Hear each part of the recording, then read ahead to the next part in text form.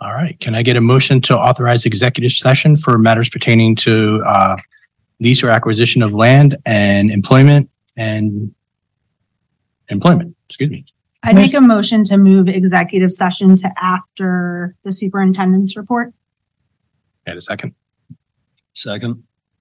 All in favor? Yeah, I think that there are people here to comment, and I think that we do this where we go into executive session when there's members of the public here. And I think that we should let members of the public comment about things that are on the agenda before we go into executive session. I'm sorry. An undetermined amount of time. Mr. President, are they not going to be able to comment at another time? They can. There's public comment after executive. Okay. Yes. Then I don't see the reasoning of moving it then. Public comment is after the presentation anyway, right? Correct. Okay. Yeah. I'm going to have to ask for your advice. If we only have two people, then okay. I'd ask for a straw poll, or I'd ask for a vote. Can I ask another question? Isn't this what we usually decide on as a board? And then won't we be rediscussing how we run the format in January? Just 1 second. The agenda was already sent out, correct? Correct. So we'd be that very. Correct. I mean, you could even take a vote, but it's not my recommendation. So I don't think there are things that are being voted on that we're discussing in executive, and things were added both over the weekend and this morning. And I had a family emergency on Saturday, and I couldn't look at it. So that's why. To be frank with you, when we discussed them in committee, I didn't think that we were voting on anything because that's what I was told. And then when committee minutes came back and there was email sent, we're now voting on things that we're going to discuss in executive I don't want to disclose anything. And I think that it's important not to have members of the public sitting here while we sit in executive session. But I understand. That's always what happens, though. That's our format that we voted on. I don't think we can, like the solicitor said, I don't think we can change the format of the agenda. I don't remember voting on a format. So that's the way it's been done for. Okay. you have times. An hour. If that. 15 minutes? 30 minutes max. 30 minutes? Yeah. We're good with that. We can vote on it, but yeah, is there a second? No? All right. Steve seconded. Okay. Luke. Okay. Mrs. Bailey. No. Mrs. Barna. No. Mrs. Nafis. No. Mr. Perticari. No. Mrs. Schultz. Yes. Mr. Baggy. Yes. Dr. Raschuti. Yes. 4-3 in favor of no. So we'll keep the agenda as is. So now we need to go into executive session. Can I get a motion to go into executive? Motion Barna. Second Nafis. All in favor? Or we'll go into executive for 30 minutes, reconvene at 8:00. All right, welcome back. I'd like to call the meeting back to order. Can I get a motion to approve the minutes of the October 16, 2023 action meeting? Motion, Baggy. Second. Any questions on those minutes? All in favor? Solicitor's report. Our solicitor is in attendance. I do not believe there is a report. Thank you, Ms. Grace. Superintendent's report. Dr. Gismondi. Make sure you please see the attached HIB report under executive content. Student just joined. You're here. Come to me. Hi. Hello. Oh, you're like, don't touch any buttons. I feel like you're just about to yell at me. Good afternoon. Obviously, we are just presenting a little transportation update. We're calling Optimizing Transportation and Planning for the Future. During this meeting, we're going to discuss the where and when did the concept of bringing transportation in-house begin, the cost and how money was reallocated throughout the district, the conceptual plan overview, budget and funding, and of course, the next steps. So over the past 2 years, for review purposes, during the 2021 school year, there was an approval to research and move forward with the district looking into opening our own bus depot to assist in saving money for the district. The original conversation and savings discussed was between $200,000 and $300,000 a year. That current board and past administration at the time thought it was a great savings, and they wanted to pursue this concept. Once they were able to see there would be a cost savings, the team was asked to move forward and looking for conceptual plans, costs, savings, and of course, with the overall conversation, is this endeavor worth it? Over the past 2 years and a half, a lot of research has gone into ensuring numbers are correct and the district was moving in the right direction. Information regarding all this can be found dated back to 2021 within board minutes, motions, and approvals. Building a bus depot has been recognized in almost every annual budget since 2022. So the next few slides we're going to share are reminders of the financial claims that were proposed and now how we're able to actually see the costs. Maybe we're not. Oh, let me go back. This slide is based on the presentation that was presented at the January 2023 Board of Education meeting. What you see is the total cost of our existing staff, programs, outside privatized companies, and equipment as we began running our own special education runs, preschool, and all sports trips and routes. These numbers represent about 37% of our routes being in-house, something that was sent out last year, if I recall, during January. This slide is based on the January 2023 presentation last year with projected numbers for the 2023-24 school year this year. These numbers, again projected, were used to show the board what the district would save by leasing the rest of the buses, hiring drivers, and purchasing equipment. So these are the numbers. Again, I think these were sent out as well last year. This slide represents the actual cost of running our own in-house transportation.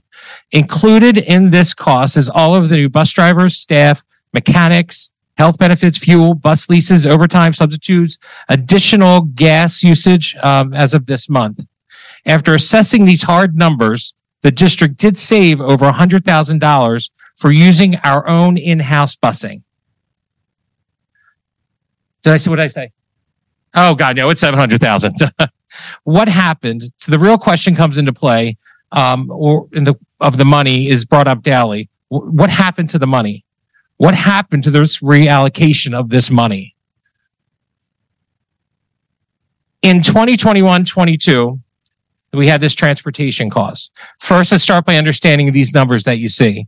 Using the comparison chart from slide number 4, this was how much transportation cost the district in the 21-22 school year. The first number is the total cost of transportation for the district.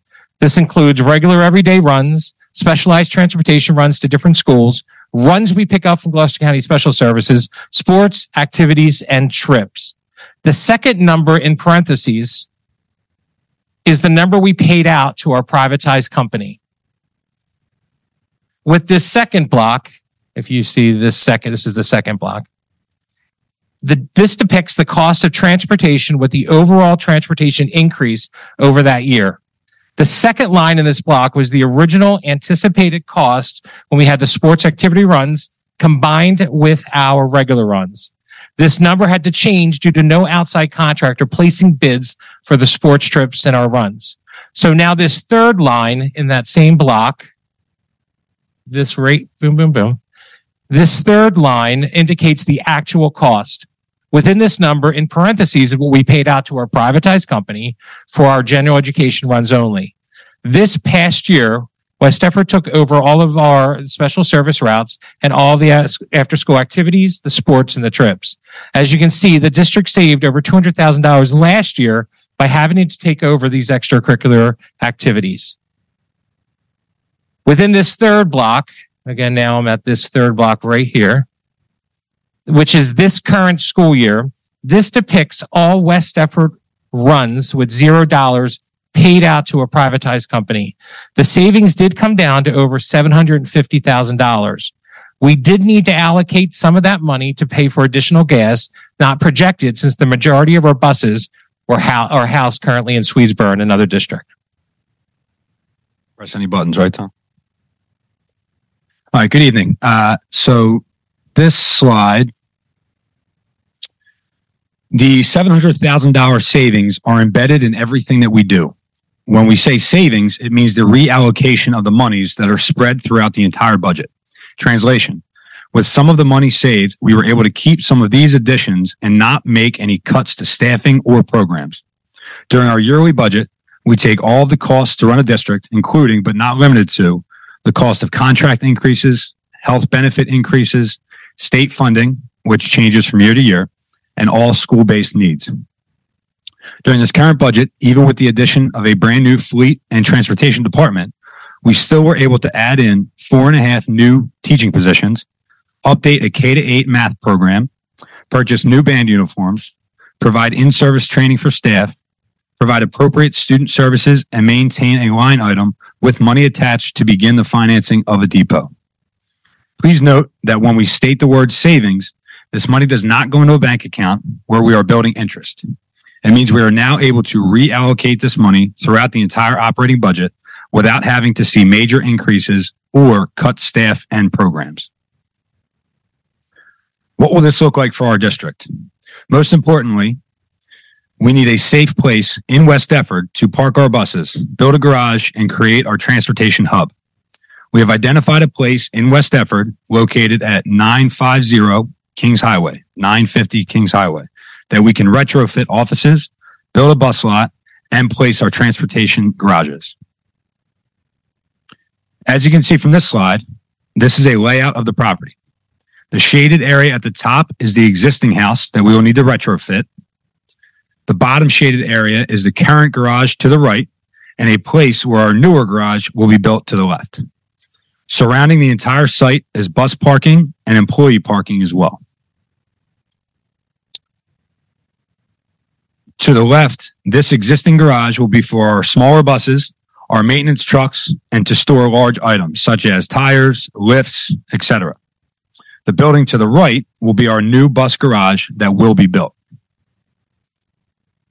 This is the layout of that new bus garage. This garage will be able to hold 2 large buses, an office, and a bathroom. This slide is what the house looks like from the front and the back. To ensure we are ADA compliant, we will need to build a ramp to enter the front door and create a sidewalk behind the building to enter the bottom level.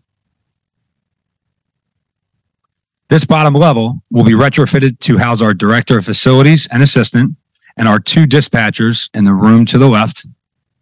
A break room and training room for our current drivers and aides will be located in the center, and offices for our transportation supervisor and transportation coordinator to the right. As we move forward, we realize there is going to be a cost to this project. The questions you may be asking are, how are we going to fund this? Or doesn't this defeat the savings for the reason on why we are privatizing? In the end, did we save anything? One thing we have learned while researching this project is that the cost of transportation seems to be going up all over the country. Because we now run our own department and fleet, we are able to control these expenditures and increases. The operating budget has always budgeted money to provide transportation, no matter the cost. The saved money that we were able to reallocate proves this point. For funding purposes, we're looking to use an outside development authority on behalf of the district to assist in this project. This development authority is designed to provide efficient and effective methods to reduce the cost of capital financing projects to municipalities, schools, and other public and private entities to improve the quality of life to all facets of the county's populace. The district was able to reallocate some of this money that would have been normally given to an outside contractor, but can now be put towards this project and other meaningful needs for our district. We already have a line item in this current budget with money to begin purchasing, paying, and building a new depot for this current year or in the near future. We are now looking at a total projected cost of $3.6 million to complete this project. This includes the price for the property, house, the new garage and the existing garage, renovations, professional services, and all monies needed to complete this project. This depot is located in West Deptford and is not connected to any school property. This cost comes in roughly $700,000 less than the originally presented middle school property as discussed last December. What is the timeline? Once we get the final approvals starting from November throughout the next few months, there are a lot of approvals that will need to take place before we begin the project. During the summer, the house and garage renovations will take about 3 months to complete, and the rest of the project should be complete by February of 2025. There are a lot of items that need to be approved through the DOE, EPA, local planning boards, etc., before we can begin this process. Once approved, to move forward, the work would occur over the summer and the overall project to be complete by February of 2025. This concludes our presentation. At this time, do any board members have any questions? I do have a question. Will we be then renting from where we are in Swedesboro all the way until February? And are they allowing that? Yes, yes, we will still be using that property until this is complete. You talk about money that's been held over or that's in a line item budget. How much money has been held over and that is going to be used towards this? So 2 years ago, that line item was created. I don't know what the number was then. In this current budget, there is $700,000 on that line currently. Any other board questions? Where'd that $700,000 come from? It was in the general fund budget that was approved prior to me. So back in the March and April meeting. Thank you. All right. Thank you, Dr. Gismondi, and thank you, Mr. Jakubowski, for your updates. Moving on to courtesy extended to visitors. We have another presentation. Oh, another one. My bad. Dr. Carvalho, another NJSA update. I'm sorry. Skip. All right. Every year, our students take New Jersey Student Learning Standards Assessment, and they take it in the spring. So we're required to come present the performance to the board of how our students did for this test. I will start off by saying I don't believe that these scores are reflective of the work of our teachers or the ability of our students. Our performance has gone down. We are working ferociously to make adjustments in our curriculum and our standards to get better performance coming in the spring. And I'll kind of go over some of the things that we're doing at the end. We do our own internal assessments. And one of the things that we have found is we have students that are high flyers that are doing well academically when we assess them with our internal controls and then obviously what they get home to their parents. So, our performance is done. We recognize that we're 2 years out from COVID. This third grade class where, the performance, we have great concern. This is the kindergarten class that went out during COVID. So they definitely, didn't get what they would normally. We know the gold standard is in-house instruction, being in person. So we recognize all of that. And I'm going to go ahead and present it. The format that I have to present it in is the way that the state requires for when we get CUSAC. Tom, can you go to the next slide? It's not, when we run the report, it's not a PowerPoint. He knows my rhythm. All right. So I have to give you a district analysis, a school analysis, and demographic analysis. In the district analysis, we'll start there. We'll start with ELA. So when the students take the test, there are 5 different levels that they can achieve. The first level being exceeding expectations, meeting expectations, approaching expectations, partially meeting, and not meeting at all. And you can see there that we tested a little over 1,400 students here in West Deptford. And the grades that we tested for ELA are grades 3 through 9. And then you can see within that column, there's the state performance and then there's the district performance. So for literacy, we did outperform the state in 6th grade and 7th grade. So the state was, for example, they were at 49%. In 6th grade, we were at 57%. In 7th grade, we were at 65%. The state was at 56%. ELA, I mentioned to you guys that 3rd grade group, the state's at 42%. We're at 35%. So that right there, if you can go to the next slide, Tom. You're going to see in every section that we present to all of you that there's the percentage slide and then there's the bar graph slide. So that right there is just a pictorial version of a bar graph of the numbers that you saw on the previous slide. So now we'll move on to math.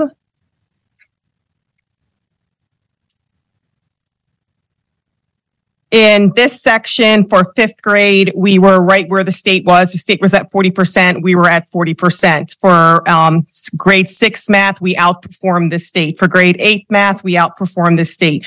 For algebra, we were right where the state was. They were at 35. We were at 35.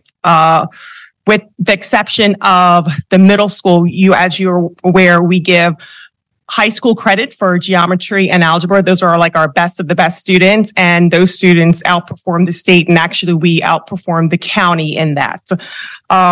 In geometry, we outperformed the state. They were at 54. We were at 62. Algebra 2, we also outperformed the state.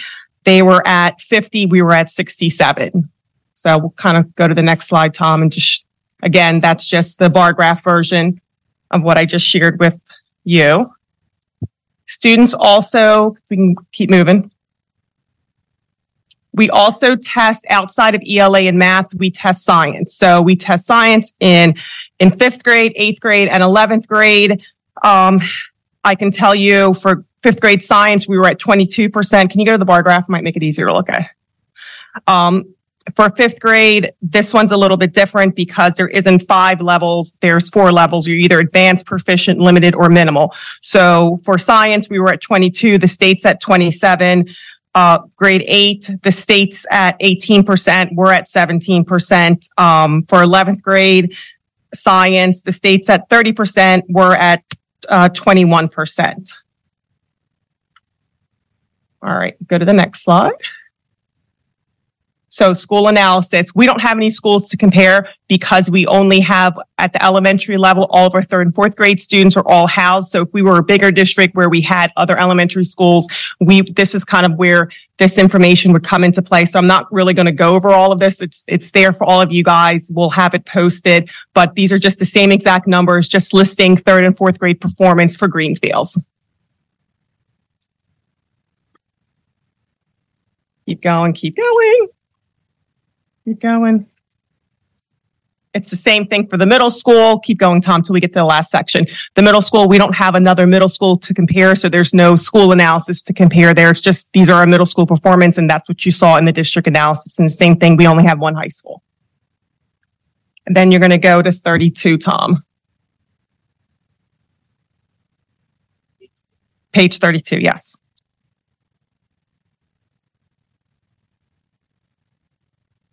So the last section that we're required to present to you is a demographic analysis. So these are all the subcategories that we look at. We look at ethnicity.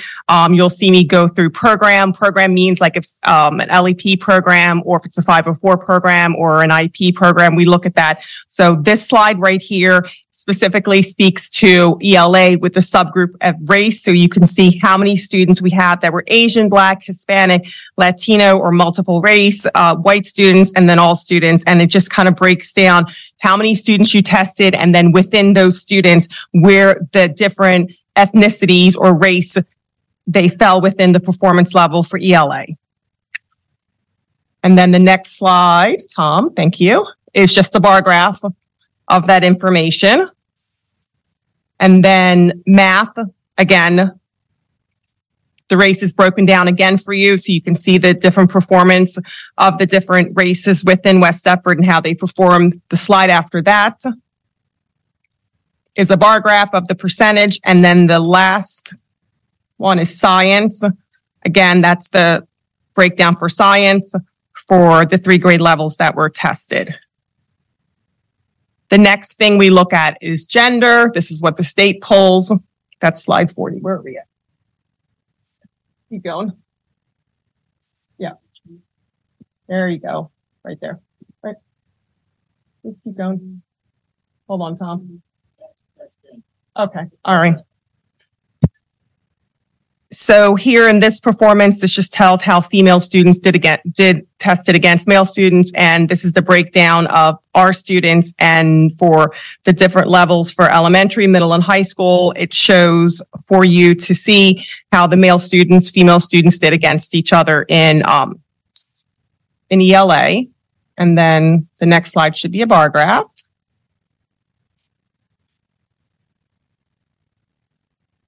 And Tom, can you just go back up for 1 second?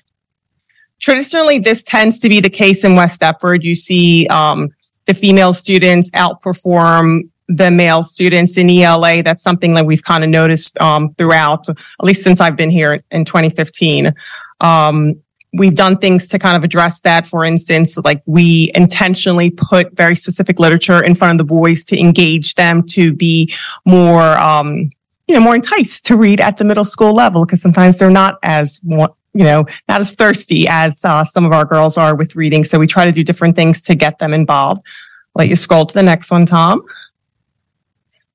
This is math. You can see here. And then if you want to go to the bar graph, that's female-male performance. This tends to fluctuate with math with females and males. And keep going. And then science, this is again the breakdown by gender. And then the last slide.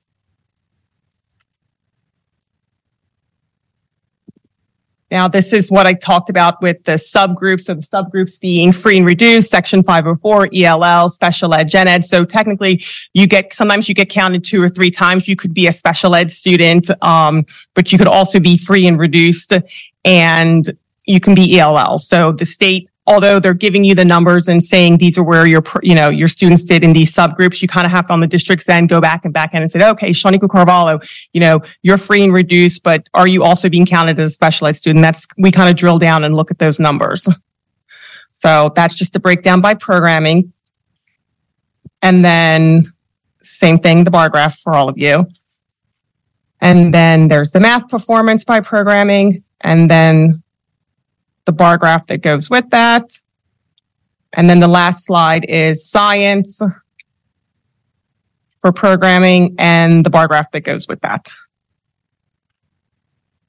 And one of the things, as we kind of get to the end, that I shared with when I presented this in committee, Ms. Nafis is our committee chair. I shared with everyone, I have 3rd grade students, and my girls are, I'm not just saying that because they're mine, but I do have one that reads at a 7th grade level and one that reads at a 5th grade level.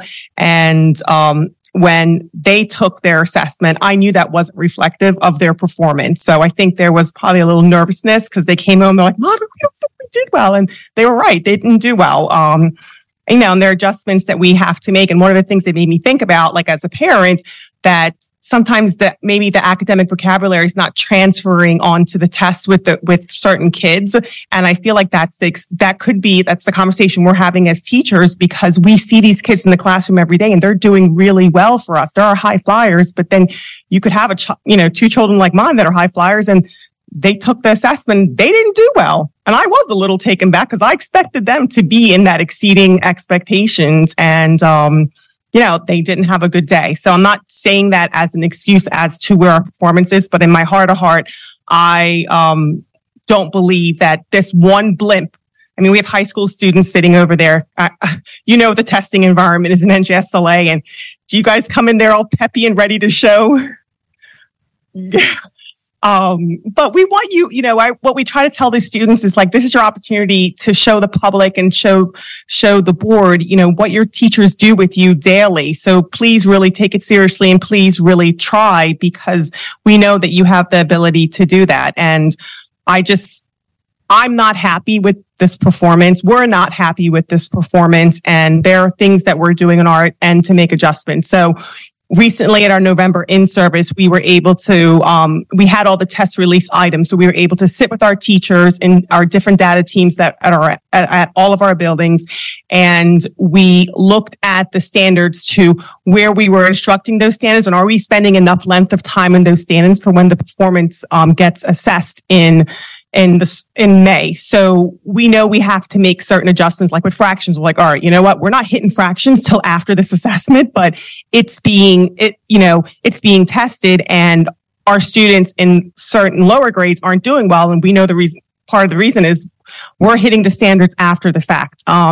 There's a lot of nonfiction. So we're working with our social studies and science teachers to kind of let them know, like, the responsibility just doesn't fall onto the literacy and math teachers, as they've got to get them all ready.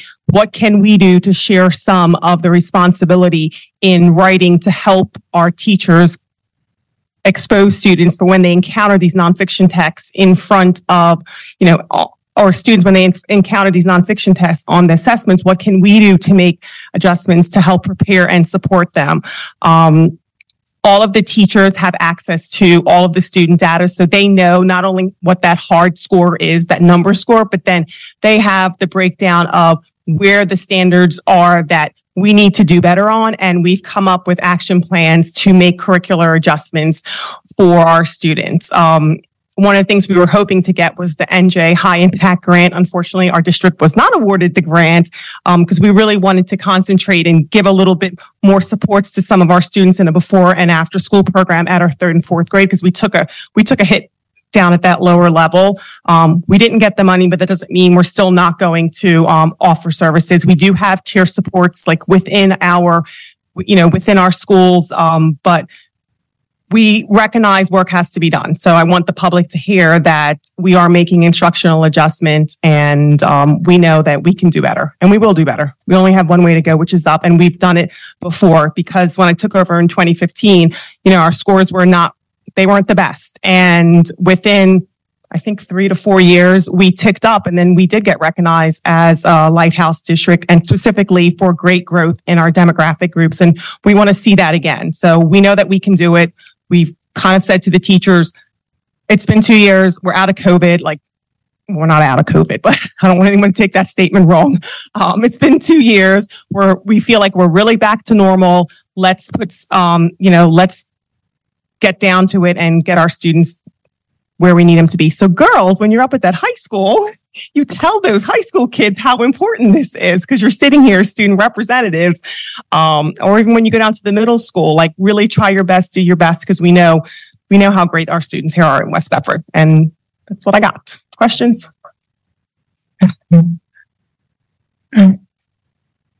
Something. We want it all the time. So I do have a question. Yes. Oh, sorry. I just wanted two parts. So the presentations are important, and I would just like to request moving forward that we maybe dive deeper into them, or spend like a time in ELA or a time in math. And because I look forward to what the district is doing, especially you mentioned 3rd grade. So, and I see that in my own district, that 3rd grade across the board having a lot of difficulty because of ending kindergarten, not being there for most of 1st grade. But then I would like to know what, the special things we may be putting in place for 3rd grade and for any other areas that you guys have identified. Yeah, and we can definitely do that. We can bring our APs in that are boots on the ground. Like, we meet with them collectively, and they execute what we think will help support the students. So we can kind of look at it more intimately, because we outside of this big testing window, we have the state, we have our own small little internal windows of assessments that we're doing, and we can kind of bring that to the board and share that with you guys, because it's not just like it isn't like 3rd grade. We start doing things. We start working on assessments with the kids from kindergarten on up. You're welcome. I have a question. Mhm. So I have a 3rd grader, and they're now the 4th grade class, and they have some of the biggest classrooms in the entire district. I think some of the classrooms have 26 kids, some of them have 27 kids, and they've consistently been the biggest. When you look back on this forum, I think they were the biggest class, testing 231. What impact does that have on testing, and what are we doing to address that? So at the K-3 level, the numbers are smaller. So in fourth grade, this was a particularly big group. We have certain groups where they're bubble groups, and your child, this grade level, it is a bubble group where we have, I think it's 218 now. I could be off on that number. I don't think it's the number that's reflected, because those are now fifth graders now. We do have some classes that are at 26. So we have a total of 9 fourth grade classrooms. And I'm just looking at the numbers here. We have 3 classes that are at 22, 23. And then we have another 3 that are at 26, 25. And then the balances of the other 3 are at like 24 or something like that. I'm just looking at these numbers here. So we don't have room to add another teacher, because in order to make that class size go down, we would have to add another fourth grade class. So it would be an unbudgeted item where we don't have, I'm trying to look at them, but also answer you, Kim. So I'm not looking at you.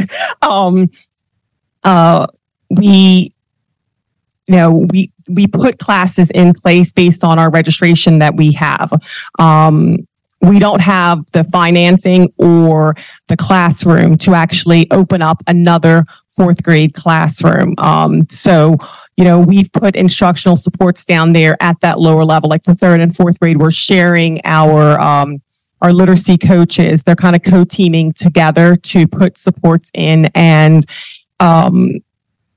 we have them floating in and out and doing in-class supports, but then also doing pull-out supports to our neediest students. So I can't produce another teacher or another classroom because we don't have it, but we are aware that those numbers for that fourth grade group is high.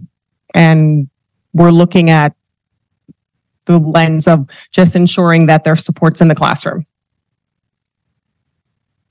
It feels unfortunate that the third grade class, or now the fourth grade class, drew the short straw. And so they are scoring lower, and there's nothing that we can do about it because there's no room for them. I wouldn't say that they're drawing the short score because we've had higher class sizes at that level.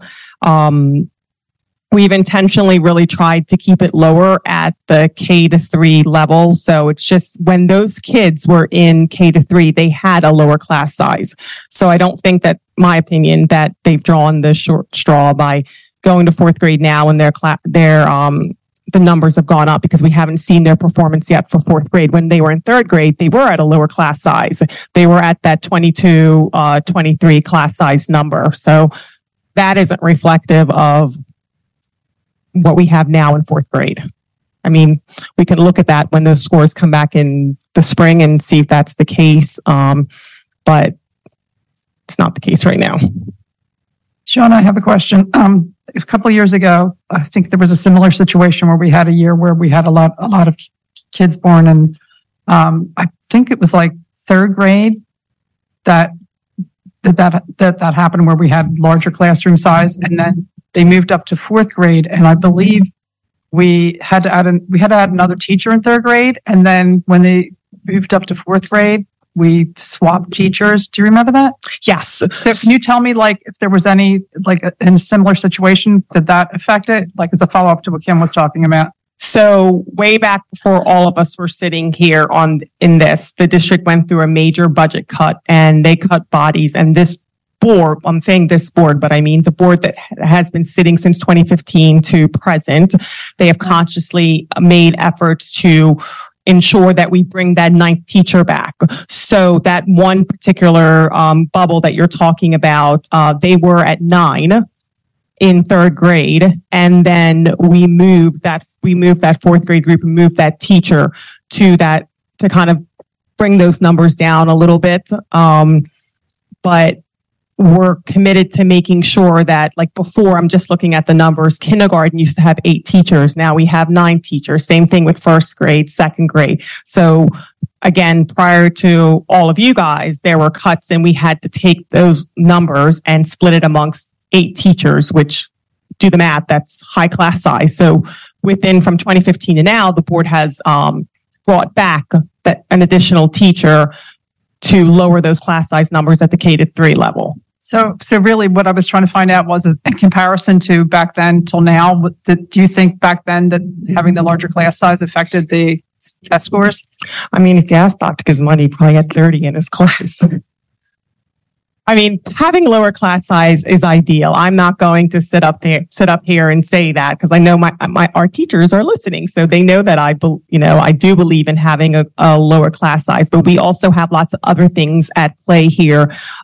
We do have a higher free and reduced rate. We have probably the highest special ed, and again, don't quote me on this, but I'm sure in the county and also the state. So between the socioeconomic and the special ed, those numbers are playing into 30% of your performance. And it's not that those students can't do well, but you also have to be aware that they may not be meeting the state benchmark, but those students went from, level 4 or level 2 to level 3. So there's growth in that. So we do say, like, wow, that kid didn't get that score they needed to be a level 5, but they went from a 2 to a 3, and we're proud of that special ed student that made that growth. And I think when the public sometimes looks at numbers and they see that percentage, like, they have to be reminded it's all of the students being put together, and that's why you kind of have like that breakdown of race and gender and program performance, so you can see that. Could you tell me how many are you allowed per grade level? Is it We're not what's considered an old, well, they don't use, I'm going to say Abbott, but it's not, we still use the term as Abbott, like, and that's for a district that's really, financially, their demographics are, I'm trying to think the best way to say that. We're not required by the state to say we have to have 21 students in a class or 18 students in a class, because we're not considered an economically disadvantaged district. Okay. But we do have a policy, I don't have it in front of me, where I want to say it's like 25, or I have to go back and look and then put it in Friday notes for you guys. I just don't know it off the top of my head, where we really don't want to go over that 25, 26 number. But sometimes, like, you have kids that come in mid-year, and we're not going to open up a classroom for a class that went up to 27 for one kid, because then you're now calling parents to say, okay, Miss Nafis's class is now gone up to 27. So we're going to take those kids and pull them out and give them a whole new teacher. It's just not something like that we would do on our level. I mean, if it got exceedingly where we had like 40 students, like, something like that, then we would obviously come to the board and say, like, look, we can't have a class size of this amount. We need to, we have these additional students that came in. We need to hire another teacher. But for when you're going back and forth in 25th, 20, 25, 26, we kind of just recognize it and try to support the teacher in the classroom. So I have one fun. Mm-hmm. So with the splitting of Red Bank and Oakview, it's my understanding that some of the classrooms at Red Bank are significantly smaller, because I also have a younger child, are significantly smaller at Red Bank than they are at Oakview. So I think it would be interesting, and I'm asking that we track, once the students reach third grade, the students that came from smaller classrooms at Red Bank versus the students that came from bigger classrooms at Oakview. Because I can tell you that my child had 24, 25 in kindergarten, and is in a first grade classroom with 23 right now. So, and I've heard at some of the classrooms at Red Bank are in the teens. So, and I've heard comments from teachers who have said that those 5 or 6 kids make a big difference. So I'm looking at our numbers. So if I look at the kindergarten numbers, we have 9 classrooms over there. So classroom 1 has 20 kids, classroom 2 has 21 kids, classroom 3 has 21 kids, 21 again at classroom 4, 20 kids in classroom 5, and 21 in classroom 6. Okay, so that's for kindergarten. Then you go over to Red Bank. It's 19, 17, and 16. So there is a difference between having 20 kids in the classroom versus having 19, 16, and 17, but it's not an astronomical difference. And I see Sue sitting in the audience there because we worked directly with her to balance these numbers in the district. But just when we actually redrew lines within to ensure that we were trying to get the numbers as close as possible, because I had gone to Sue, I'm like, we cannot have a classroom why have a classroom that has like 13, 14 kids. And then I've got another classroom sitting over there, with 24, 22. So she worked really hard to balance the numbers. But sometimes, again, we have people or we have families that move in, and in moving in, sometimes you do have a classroom where there are 20 students sitting in that kindergarten classroom at Oakview, and then you have a class of 16 students. So I think I don't disagree with you. Like, let's look at the numbers and track those students. Those three classrooms that were over at Red Bank, it's very easy for us to pull that information from data to compare the 6 classrooms that are over at Oakview. So I don't think that's a great suggestion, and it's something we kind of do internally, but we don't necessarily share it out with the board. It's just something that, we're looking at administratively to say, okay, well, these students had this teacher, and this teacher had X amount of students. How did it compare to other students? So I think that's a suggestion that we can definitely bring forth to the board. Any other questions for Dr. Carvalho? Thank you, Dr. Carvalho. Moving on to courtesy extended to visitors. This portion of the meeting is reserved for comments by the public regarding items on this meeting agenda prior to board action. Should a member of the public wish to address the board on a topic not listed on this agenda, there will be a second public comment after the board's regular business has been conducted. Residents who wish to address the board are required to state their name, their address, and the agenda item they will be commenting on. Can I get a motion to open public comment for agenda items only? Second, Nafis. All in favor? Public comment is now open. All right. First, I'll have Mr. Grazioli. He will be discussing E3, G21, and G27. Yeah. I can send it to you, and we will post it on our website, so you don't have to. Like, are you going to do it like moving forward? Like, we do it like prior to the meeting, so that like something that we can like look at that and then like have questions. As board members, you get to see it. So this in curriculum. Same. I'm sitting on this side. Mm-hmm. Anybody else want to see that prior to coming to the meeting? If anybody actually does come to meetings, you know what I mean? Like if they want to have that information and data to like ask questions to bring it up to you prior to. I don't know if that's like something that legally they can do. Or so, hello, I can respond to that. So legally, there's no obligation to provide the material in advance. I mean, there's the agenda, which is provided in advance, and that has to have, the specific information that it does.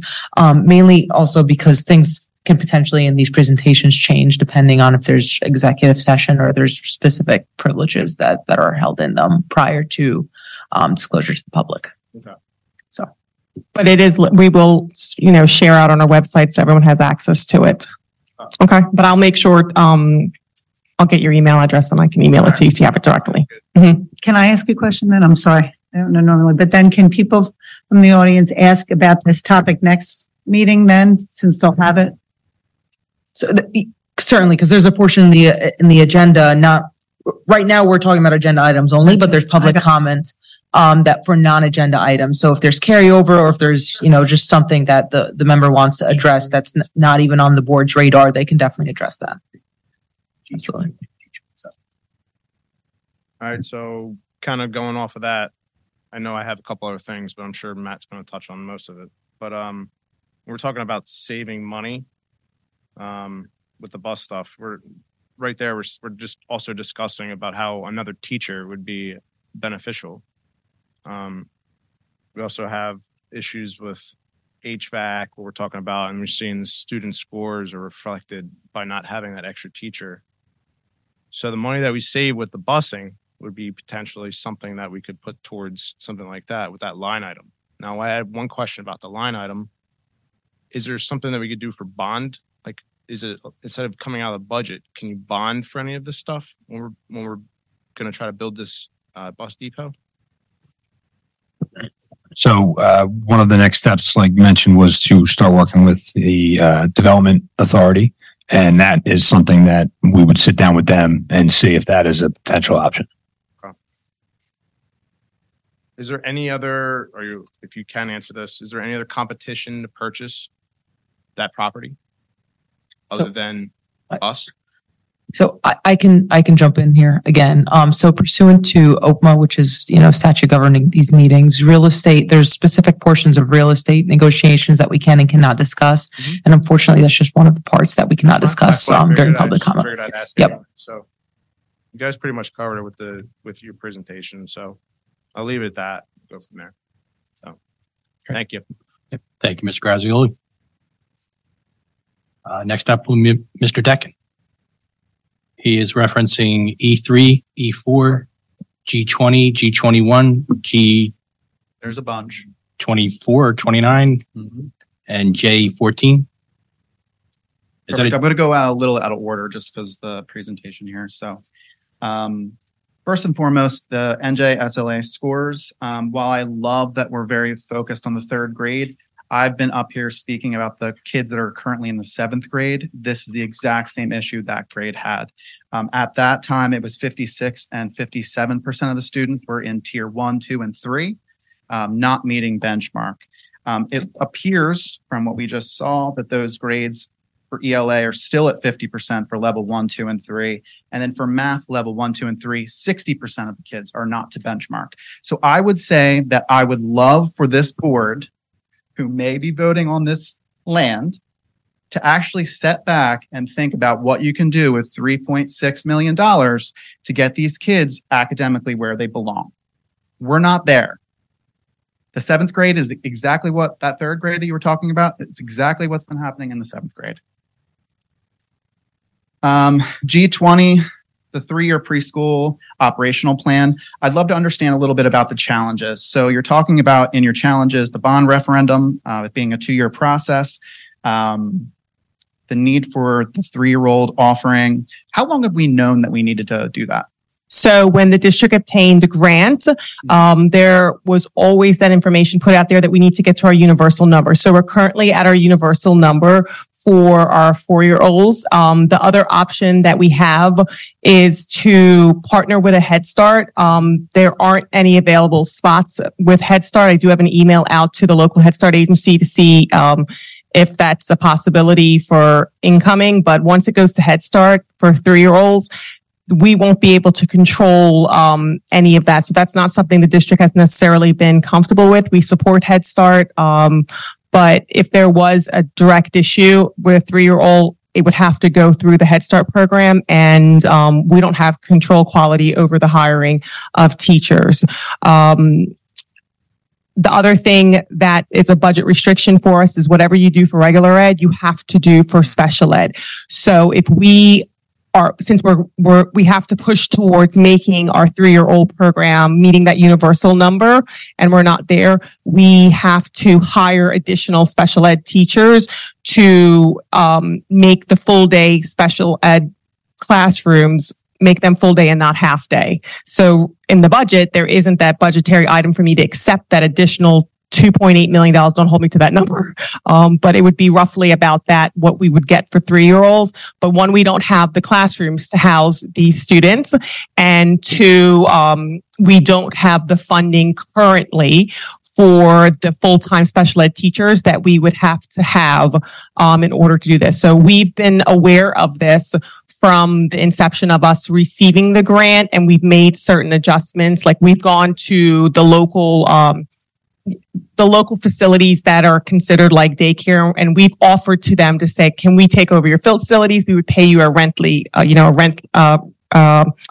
would pay the rent, and then we would be able to hire our own teachers. We would outfit. That isn't something that they've been receptive to. Dr. Gismondi has gone around to different buildings because they're very specific requirements you have to have with preschool for playgrounds, for classroom size, for bathroom accessibility. And, it's something we know that we have to work towards addressing. Sure. I'm asking because I feel like when my 7th grader was going in, we finally got full day kindergarten. When my 2nd grader was finally coming into pre-K 4, my understanding was that we received money from the state, perhaps through a grant or whatever means that was, but with the intention of we were getting to have 3 and 4 pre-K in-house. So how long have we been working towards this, but now we're waiting for a bond to do it? Well, we've had a change. I mean, I'm probably the longest one sitting here outside of maybe Nancy or Drew, but I will say we've had a change in district leadership, and we've had 6 different superintendents, and that has been problematic for the district. However, under the leadership of Dr. Gismondi, he has very solidified plans for addressing that, where with other superintendents that, necessarily hasn't been, it's been on the docket, but it hasn't put to the forefront. But, we're meeting actually next week to look at classrooms and see, maybe we need to move around certain grade levels in order to accommodate this, because we recognize like full day kindergarten came under when I started in 2015. Preschool came over. So these are things that are important to me because I see the benefits of it. And I know under his leadership, he sees the benefits of those things. Sure. I mean, going back prior to you, Kristen O'Neill was up here presenting about the changing demographics of the district. That was my absolutely seventh grader. So okay. It's been a while. So you would I guess we would agree to disagree that it hasn't been a priority until now. I would say it's always been a priority for the district, but there have been other pressing needs. And I mean, when you come sit on the board, you will see that sometimes things within a school system doesn't necessarily move or extend itself the way that we would like it to, because we're held by certain restrictions. But I sit here in front of you, and I believe I speak for Dr. Gismondi and ourselves. Like, it's something that, I wouldn't spend as much time or write a grant for something that I didn't believe in, because we're gonna reap the benefits with performance for these students if the earlier we get them.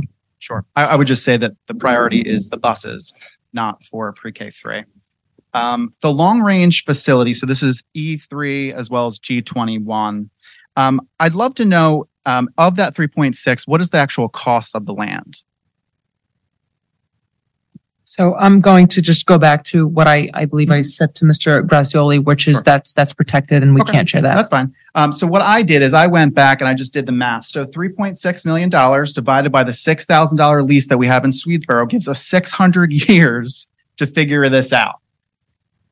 Again, $6,000 a year versus the $3.6 million that you guys are about to spend to bring this thing in-house.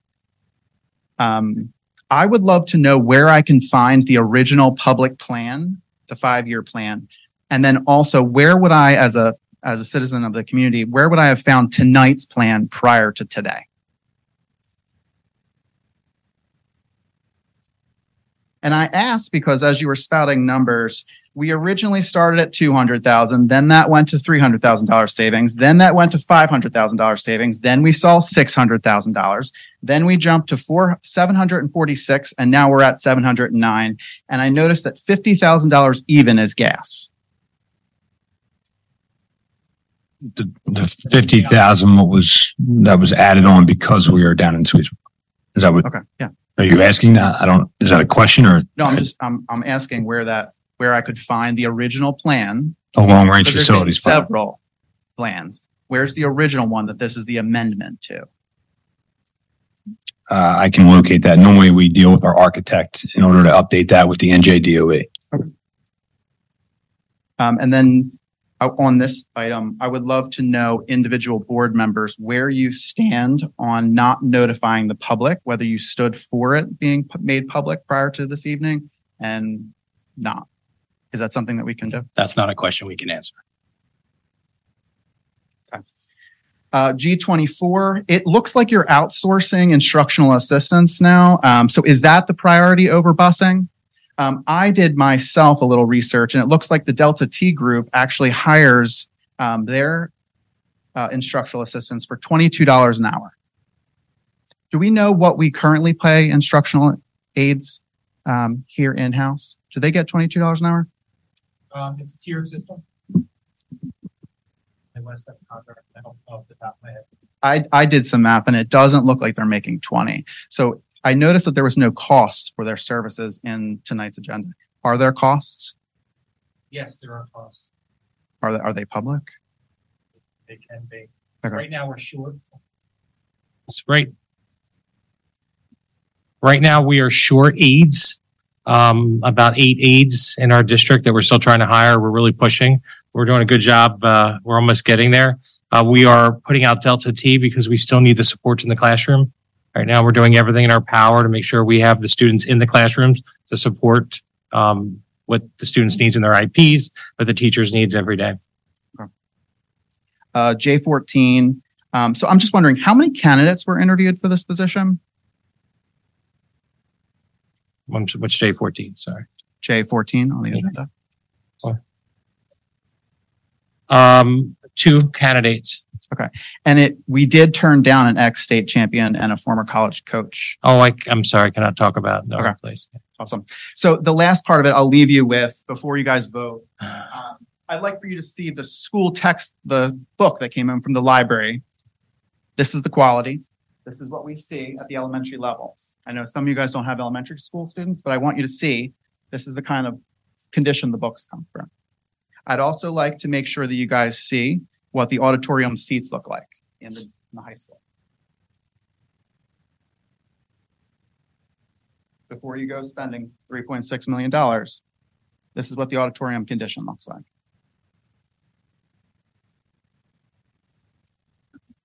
So again, I would just ask for priorities to be put where they should be. I got to address the books because when I look at that book, that is a well-loved book, meaning that it's been taken out so many times, and that is not representative of the books that are in our libraries. I know this because I'm constantly replenishing books within our library. So although I know I can't address the seating, but I'm going to address the books. It's a good one. That's done. Yeah, because it's a well-loved book. They're taking it out so much, and they're little ones, and sometimes they're a little rough with our books, but our students have access to great literature down at that lower level, and the curriculum office makes very special effort to replenish books and then expose the kids to new books that come out, because I know that because I'm down there reading those books and I get the wish list from the librarians to say this is what we want, and we get them the book. So thank you for bringing the book to show how well loved it is. But I don't want the public out there to feel that our students are getting access to books that are falling apart, because that's not the case. I just had to address that. That's okay. We know.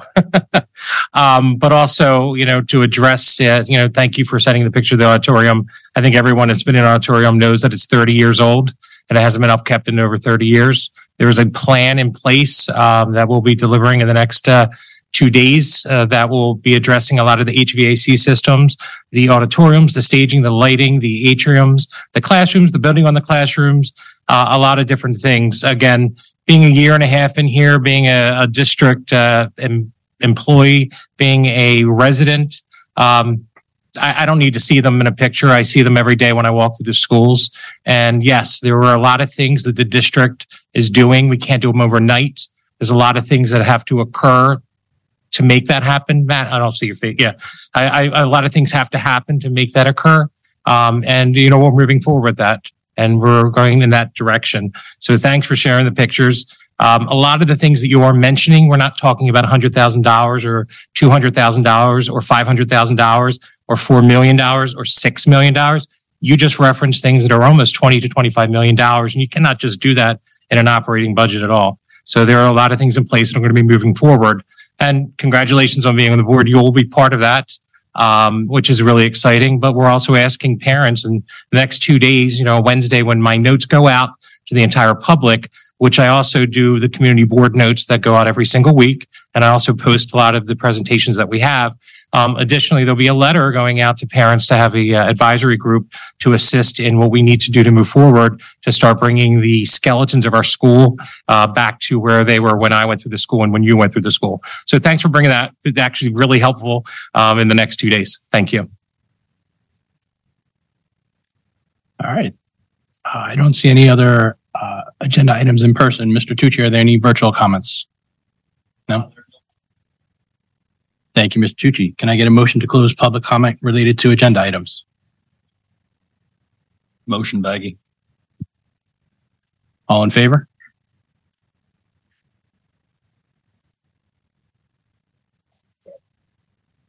All right. Moving on to regular business.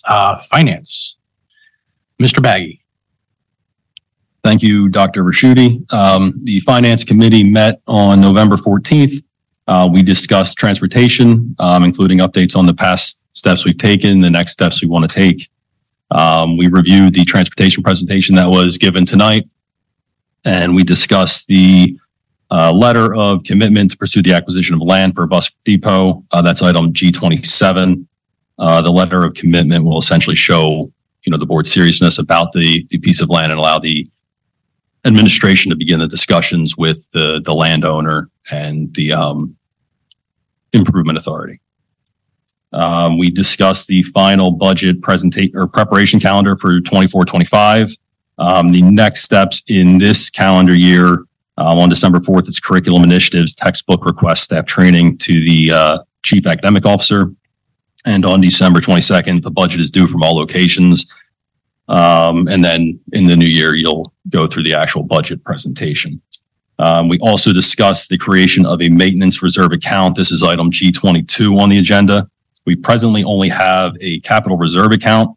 The reserve accounts allow the district to carry any unused funds from budget to budget. Adding the maintenance reserve account will give the district an extra option to carry over the excess funds to use for not only new capital projects, but also future unexpected maintenance needs. That's all we discussed. And with that, I would like to motion approval for items G2 through G27. I'll second. Any questions on items 2 through 27? I have my own motion to table items 21 and 27 in light of Dr. Gismondi's statements that he is forming an advisory group on and sending a letter to the district on Wednesday. I think that it's appropriate given the number of things presented tonight and in the presentation and the amount of money that's involved here. And in light of the questions that were spent, I think before the board votes on anything regarding this, that it should be tabled at least until the next meeting. And I'd make that motion. Second. Roll call. Okay. Mrs. Nafis. I'm sorry, could you repeat? Which numbers are we tabling? 21 and 27. And the vote now is yes if you would like them tabled, no if you would not. I have a question. That motion was not seconded. It was. Was it? Baggy. I can't hear tonight. I'm sorry. I apologize, everybody. Especially can't hear on that side of the ramp tonight. Tell me the question, please, Steve, again. It's a yes vote if you want these two items to be tabled. It's a no vote if you do not want them to be tabled. So no. Okay. Mr. Pernicari. Mrs. Schultz. Yes. Mr. Baggy. No. Mrs. Bailey. No. Mrs. Barna. No. Dr. Raschuti. No. In favor of not tabling. Am I saying it correctly? Sure, there's better ways to say it, but It will not be tabled. it will not be tabled. Thank you. So now you need to Remotion. So, all right. All in favor of items 2 through 27? I'm a no on 21, 24, and 27. And I need to recuse myself from item number 2. hold on. Sorry. Ms. Schultz, 21, 24, and 27. 21, 22, 24, and 27. 21, 22, 24, and 27. But you're a yes for all the others? Yes. Okay. And then Mrs. Barna, say again. Sorry. I need to recuse myself from item number 2. Item number 2. Okay. All motions carried. Thank you, Mr. Baggy. Moving on to curriculum, Ms. Nafis. Okay, so we had a curriculum meeting where basically we saw a condensed report on the NJSLA update. with the ability to ask questions, and we had discussion with Dr. Carvalho about the data. So now I'd like to make a motion to approve items 2 through 16. Motion per to carry. Second, my bad. Sorry. Hit the button. Any questions on items 2 through 16? All in favor? Thank you, Ms. Nafis. Moving on to policy and community relations, Ms. Schultz. Thank you. The policy committee did not meet this month, so it looks like most of these are second readings. So I would make a motion to approve items 2 through 5. Second.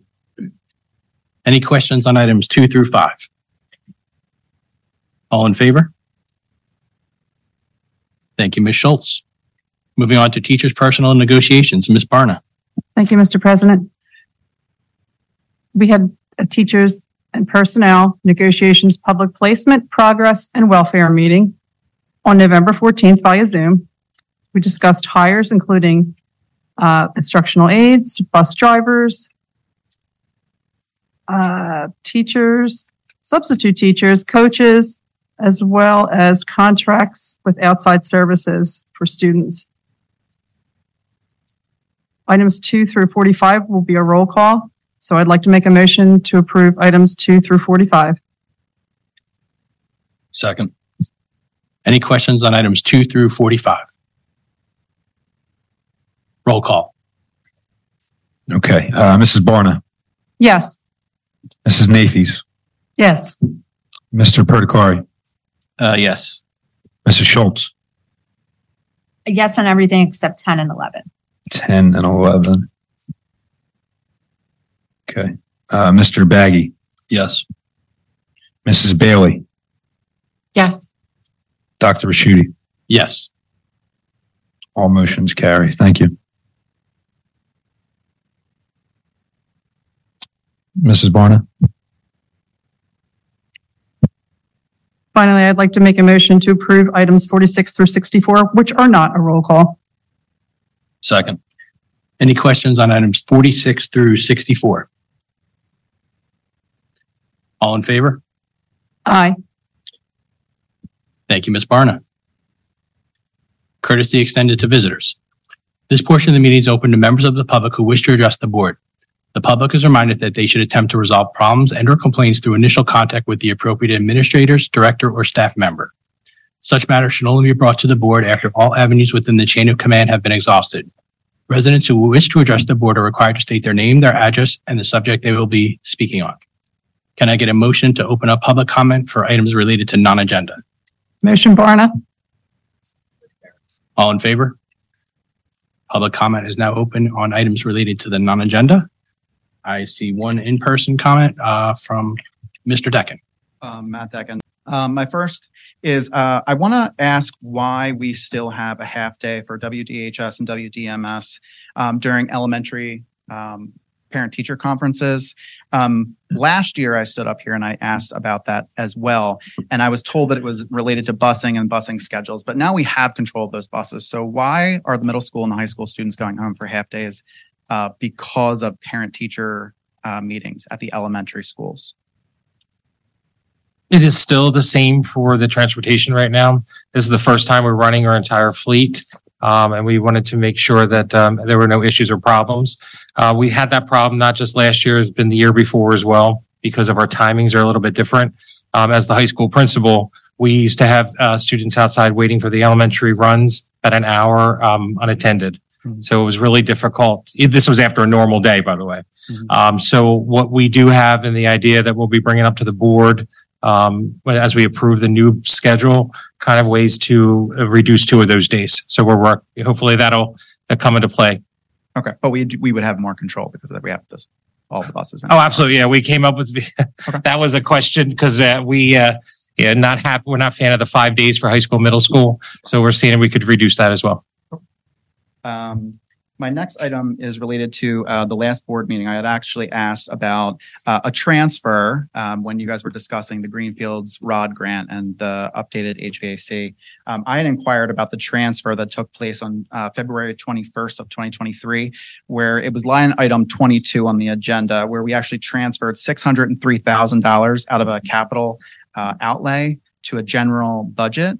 To cover extra bus expenses. At the time, we were still short 400,000. I do have, and at the time, I don't think anyone here remembered this. So I wanted to make sure that I sort of brought that back up. So at that meeting, there was a vote to move that fund. I followed up after that, and so yes. $603,000 or $4,000 was transferred out of the Greenfields HVAC renovation account. Now that we have the ROD grant, where's the balance of that fund? The balance of what fund? The originally allocated money for the Greenfields HVAC renovation. I have emails from Mr. McCauley, Mr. Gismondi's on there. There was $1 million in capital reserve allocated to that. There was $775,000 of ESSER 3 money allocated to that, and then $603,000 of budgeted. And at the time, he also needed to find $400,000 by, I quote, pillaging the rest of the budget to find the other $400,000. So I would like to know, now that we have this ROD grant that's supposed to cover, or hopefully cover, the Greenfields HVAC money, where is the balance of that original Greenfields HVAC account? So I guess you would call that the last year? Yeah, that was last year. So capital outlay. So from what I can answer, there are two different conversations. The ROD grant itself, we're receiving ROD grant funds that'll cover a percentage of the project. Mm-hmm. The $1 million that was withdrawn from capital reserve is still in our budget to be used for that same ROD grant project. And the $754,000 from ESSER 3 is still in the budget to be used for that project.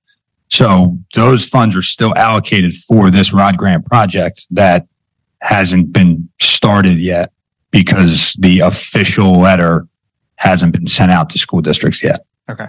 But the $603,000 that was transferred out, and I realize that wasn't under your right. My understanding though, when that was what the plan was to put that money back there. So where did that $603,000 go? It paid a bill. It paid a bill to the busing company. Former contractor. Yeah. So it didn't get replaced then. Like we didn't put that 603 back where we transferred it from. For this year, no. The goal, and I remember you asked a question about this with whatever the item was last month, 2 months ago. At the end of every fiscal year, when the audit is complete, we are able to transfer funds from our excess surplus to capital reserve. Right. So our audit is wrapping up now.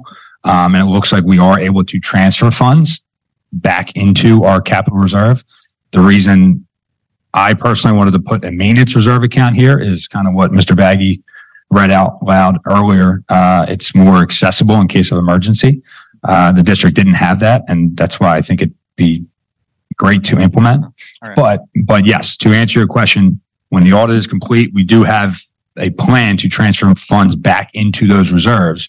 We just don't have the exact number yet because the audit is not complete. Okay. But that 603 is not being allocated to busing or to shore up the busing. Last year, it paid a bill. It paid a bill last year for busing. Yeah. It paid the busing bill that when increased by that $900,000. It paid the bill. Right. No, I understand what you're saying, but was that 603 in your presentation slides? That was part of the overall amount that we paid to the contractor. As a savings in your graph or as an expenditure? Okay. The parentheses represented the total expenditures that we paid to the outside vendor, to the outside contractor. And that number was part of that, whatever the parentheses number was. He never answered that. I'll be honest. I mean, this went back and forth, and Yeah. there was, very limited Yeah, I don't- back and forth discussion here. But I just want to make sure that 603 is not propping up or propping down any of the figures that were. No, it was completely in the expenditure number to the contractor that was in the parentheses. Okay, so the fact that we're showing a savings of 709, but 603 was transferred out to cover a budget I shouldn't be concerned about that. No, no. I think we're confusing it. I think so if you remember, the district didn't budget. No one had a clue. If I recall, the increase of transportation went up almost exponentially. Like it was crazy, and that was not budgeted. So that was they paid a bill. They paid money to make sure we paid the private bill. Yeah. What was that? 35% increase of the overall. That was not. It's just in this email communication, which you're on, it does say that the money will be recuperated and put back. It wasn't.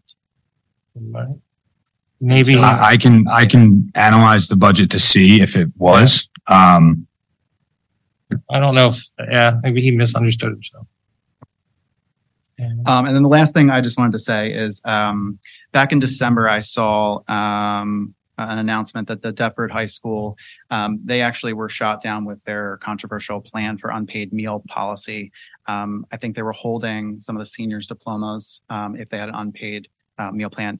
I remember at the end of last year that being a discussion here. Deptford had to strike that down, and they no longer can operate under that controversial policy.